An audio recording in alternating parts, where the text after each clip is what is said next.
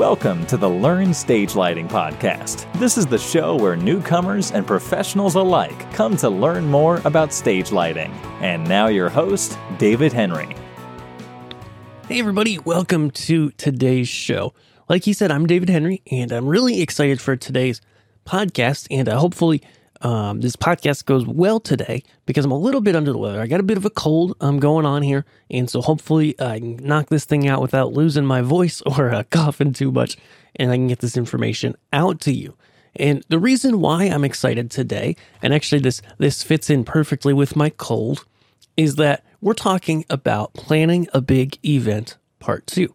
And it's funny because, of course, I've got a cold, I'm a little bit under the weather, and many of you guys know when you do this, when you're planning a big event, when you're working on a big event, when you're working on a production, if it's time when you've got to set the show up, and program and make the show happen, it doesn't really matter if you're a little under the weather or not. This is a slight little rant. That's one of the upsides and downsides to this business. There's a lot of upsides. I'm doing this professionally, I can tell you. The ability to kind of set your own schedule and be able to, work and have off when other people don't have off. And it's really a cool thing. But the downside of that is, sometimes you're the guy, you're the lighting guy, you're the audio guy, you're whoever, the show. And if you're not feeling your best, unless you're, really sick, you really need to make the show happen. The show must go on. So with that said, today's show must go on, and a quick little bit of lighting news as we begin. I picked up a new magazine this week. Actually, I subscribed a little while ago, Worship AVL. It's a free trade magazine like a lot of the ones that I feature here in Lighting News, and I was surprised I hadn't heard of it before. It seems to be, it might be a little bit towards the European side, but they ship to the U.S., and so, that's great. Yeah, actually, they're in the UK. They have an office in Singapore and in Beijing. So very much not US based, but that's totally cool. But I enjoyed reading this, and I read it earlier this week, for a few reasons. One that was interesting is that it was very gear focused. And I'm not saying that's good or bad or, anything like that, but I'm just saying more like some of these other magazines that are out there, they all kind of cover these same couple events and talk about the gear behind them. And I felt like while those same events and installs and stuff like that were in this Worship AVL magazine, there were also some things that I had never seen in any other magazine and just some new product announcements and stuff like that I found interesting. Secondly, what I enjoyed was they had a couple really great articles. Now, this is more on the AV side than the lighting side, but I think it applies because a lot of us who do lighting work with other AV as well. And so they had a great article in there this month, and I'll make sure to link to it because you can get to it on the line, as to where to place a subwoofer and how to choose subs in a building. It's aimed at the worship market, but you know what? Guess what? Placing a subwoofer isn't just a church thing. Anybody that works with audio is going to be able to work with that too. And there was also, see if I could find it here on their website, there was also a great article about the inverse square law and how it affects audio. And it affects lighting in the same way as well. So that is very applicable as well. I'm sure if I find it or if I don't find it, Kari will look for it when she's posting up the show notes, but if not, you can find it from Worship AVL, and we'll be sure to have those links for you. So, with that said, couple other quick bit of business before we get into our main segment. If you are new here, and if you're getting started with lighting, or maybe you've been using lighting for a little while, I want to get a free guide in your hands to help you with your lighting. And so that free guide is over at learnstagelighting.com/quiz. And you might be saying, David, why quiz? Well, why quiz is because I have a couple quick questions for you to answer. It's just going to ask you about your experience level with lighting and what type of lighting you do. And then I can send out a guide that's customized to the type of lighting that you do into your email. So go head over there, learnstagelighting.com/quiz, and we'll be sure to get that in your hands. All right. Now, let's dive in and talk about planning your big event, part 2. All right, so in part 1 of this segment, we talked about pre-production, preparation, and setup. Those first three phases that are part of any type of big event.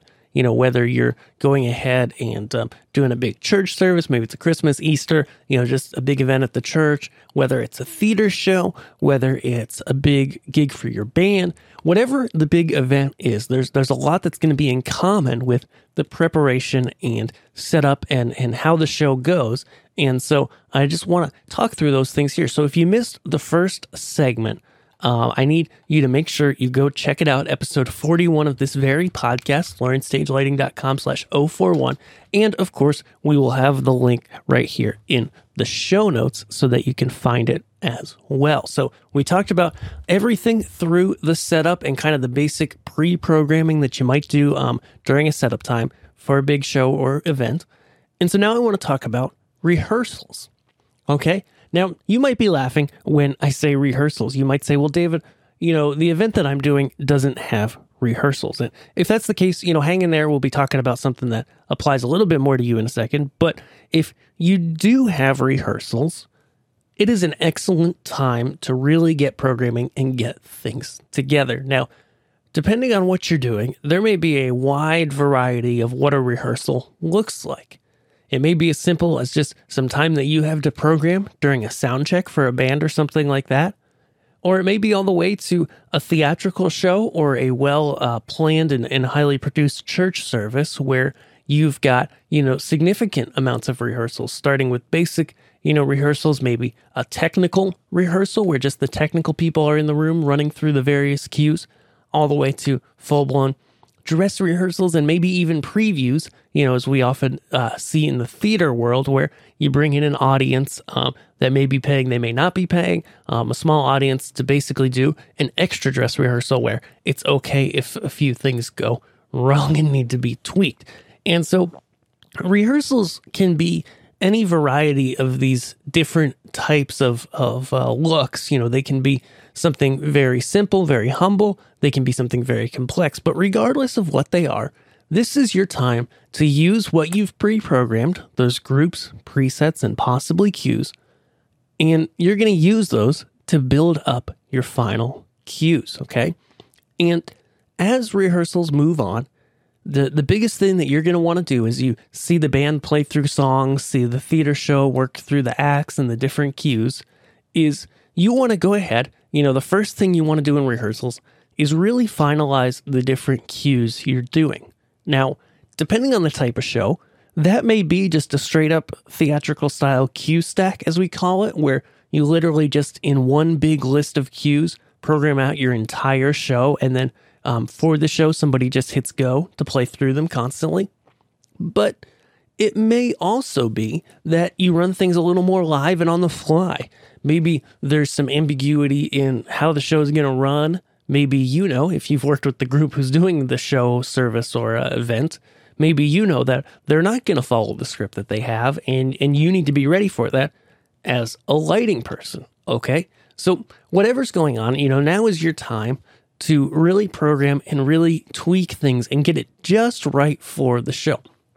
Because the idea when the show starts is that we want to be able to go ahead and really sit back and press, you know, buttons and execute. You don't want to be thinking about during the show, okay, I'm not sure what's going to happen next. And you also don't want to be thinking about during the show, you know, okay, I'm not sure what look I'm going to do next. You want to, as best you can, predefine that kind of stuff. Now, you might be saying, David, you know, you don't know this group I work with. That's not going to work. They don't pre-plan like that. And so, you know, if that's the case, then during the rehearsals, it's your time to watch what they're doing, take notes, and have things ready so that when you hit certain points in the show, you know exactly what you're going to go with, and have things programmed so that when things go off the rails, when you don't get everything that when you're not sure what's coming up next, you're ready to bring great lighting and make it look like, even if the event organizers didn't do a great job of planning, make it look seamless, okay? And that's what gets you called back, especially if you're being hired for something. You know, that's what gets you called back is when things don't work well, but you, as the lighting person, or whatever you're doing during the show, audio, video, whatever, is prepared and able to make the event look to the audience like nothing ever went wrong or like nothing ever went off the rails. Now, taking a quick step back to rehearsals, I kind of got into the show here, but taking a step back into rehearsals, if there's any sort of cue sheet that you can get from the folks in charge of the event, any sort of, hey, this is what we think the event's going to look like, here's the things that are going to happen at these times, hopefully, then that's like gold, okay? Because then you can work with that sheet and add your own notes as to what lighting you're going to do, what cues you're going to perform and run during various parts of the show, okay?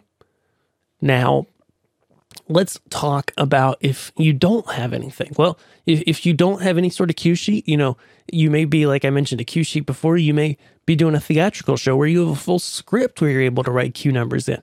And that's great. But if you don't have that, as I've talked before, you just really want to be able to be ready for anything. You want to be ready with a punt page, be ready to roll. And actually, we'll post a link here to 2 articles on Learn Stage Lighting. One is my interview with Nook Schoenfeld about punting things live and on the fly. And that's on learnstagelighting.com. And then also, the other article will be what do I do when the show runs off the tracks. We'll post to that too. There's a video on YouTube, and I believe an accompanying article on Learn Stage Lighting that I want to make sure to get in your hands. Okay, so you may need to be ready to punt. Now, at this point, the show's going to happen, and what's going to happen is going to happen. So be prepared.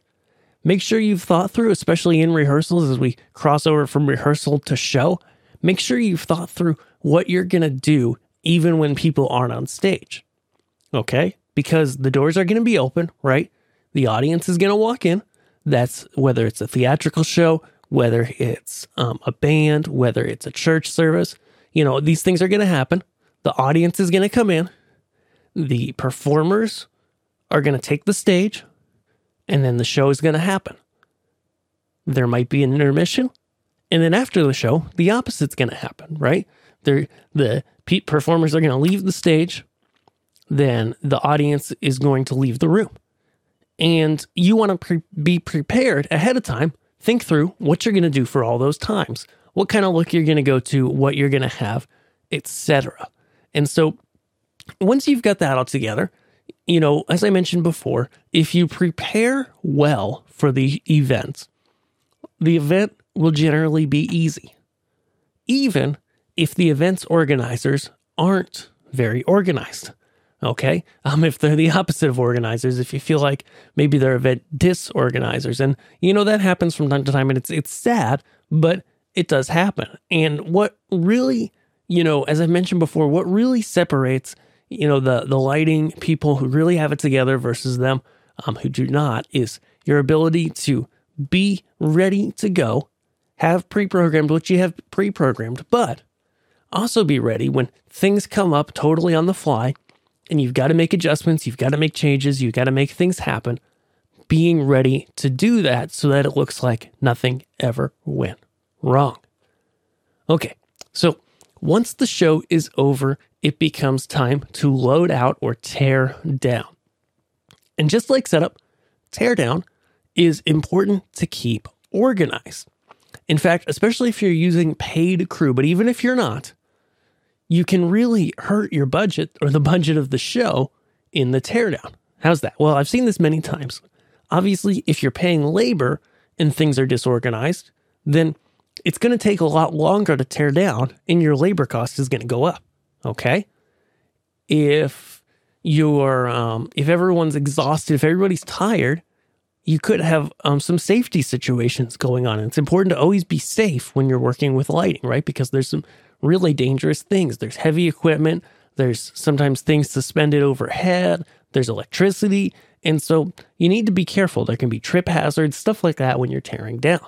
And so it's really important to keep organized and to have a plan in place when you tear down. And let me tell you, when you pre-plan for the tear down, and I mean like before the show even starts, be planning for the tear down. When you do this, you're able to not only have a tear down that's easier on you and less frustrating, but also that saves money because when you tear down in a hurry or it's disorganized, things get broken, whether it's lights, set pieces, audio equipment. Things may get lost, they may get mishandled, things like that. Things will not be as organized when you go to put them back on the shelf, or you go put them back in a case and return that case to a rental company, or things like that. And thinking of rental companies, if you don't put things back the way they came, if you don't return things in the same condition or better than you got it, then it's going to tell that rental company that you don't want to work with them anymore. And it's going to make them not want to work with you. So ultimately, and I've been on both sides of the fence here, both on someone who's renting and on the rental company side, that, you really want to be as courteous and respectful as you can when you rent equipment. Make sure you return it in the same or better condition than you got it in. That means putting things in the case the same way, keeping things organized, making sure if there's clamps or other accessories that come with the lights, that they all go back together at once. And so, if you rented cables, making sure they're wrapped neatly when they go back. And, you really want to make sure to take care of that stuff, because when you take care of your rental company in the future, when you use them again, they're going to take care of you. And I think that's just basic human understanding, basic relationship 101 there. That you need to be nice to the people you rent stuff from. You need to be nice to their gear. And when you do that, it's going to benefit you in the long run. Whether that means a longer relationship, maybe that means better pricing. Maybe that simply means if something goes wrong or you need something else last minute, they're able to get you something, or they'll, go the extra mile for you, where they might not do that if you didn't have that good relationship. So that's just a little note there. But once you're done tearing down, everything's put away, everything's cleaned up and reset to however it needs to be, whether that's in a venue that you own, like a church or a theater, whether it's somewhere you rent, also like a theater, like a corporate event, like an event in a rented space, maybe it's outdoors. Once you've returned the space back to its original condition or whatever condition you need to return it to, it's time to debrief, okay? So go take a nap because you're probably tired after pulling off a big event. That's pretty much always true. And then come back with the production team, with as many of the important people from the production as you can get, and debrief, okay? Even if it's over, like a Zoom call, even if it's like a web, meeting of people together, it's important to debrief. Or maybe it's, before a celebratory dinner or a party, or something like that. Because, no event is perfect, okay? I've worked a lot of wonderful events with wonderful people. I've worked events that happen every year, and we get smoother and smoother every year because we're essentially doing something that's the same or very similar again and again, okay? So I've worked all kinds of events like this, but I can tell you that these events, no matter how good we get at producing them, they're never perfect. And when you go ahead and you take notes, and shortly after the event is over, you sit down and you work with everybody involved in the event, at least the people in charge of the various departments and things. Sit down and, just talk about, say, hey, I thought of when we were setting up, the lighting people were kind of over on this side of stage and the audio people need to be there too. And we kept running into each other and it wasn't very efficient. How can we improve on that next time? And you might say, well, I really need to be over there. I need to do that with the lighting before I can do anything else. And the audio guy might say the same thing. And so maybe you say, well, okay, but next time we're just going to offset and the lighting people will start an hour or two earlier and then the audio people will come in. There's a lot of options of different things, but it's best to just take notes as you're going through, find points during the event, whether it's set up, the show itself or service or whatever kind of event it is. Take notes as you go along. Just jot things down in your phone or however you want, and then come back together as a debriefing meeting to, figure out how to improve for the next time you do an event like this. Because I can tell you that every minute that you put into a simple meeting like this, that could last just an hour, maybe not even that, maybe more. Again, that really depends on the size and scale of the event. But the amount of time that you put into this meeting is going to return itself in multiples. Okay, it really is.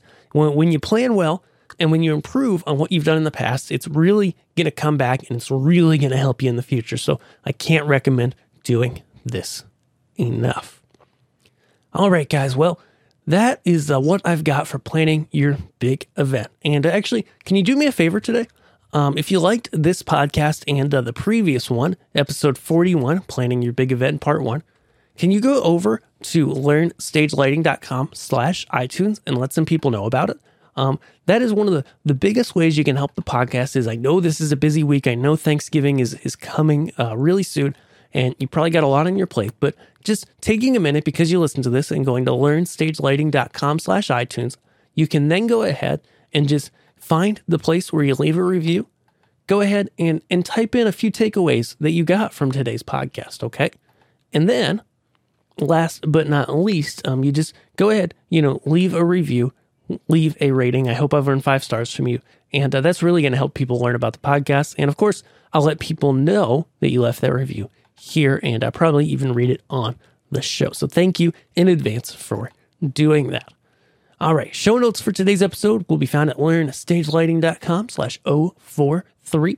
And next week, actually, it'll be in 2 weeks, we're going to do a Q&A. So happy Thanksgiving to you. I know I'm going to be off visiting family. My assistant may be as well. I'm not sure. And so I want to make sure I give everybody the day off for Thanksgiving. And so we're going to be taking off next Tuesday. We're not going to have a podcast next Tuesday after Thanksgiving, but then we will return, of course, the week after that with our regular weekly schedule. So have a great week. Have a great Thanksgiving. And I hope you've learned something today that's going to improve your lighting.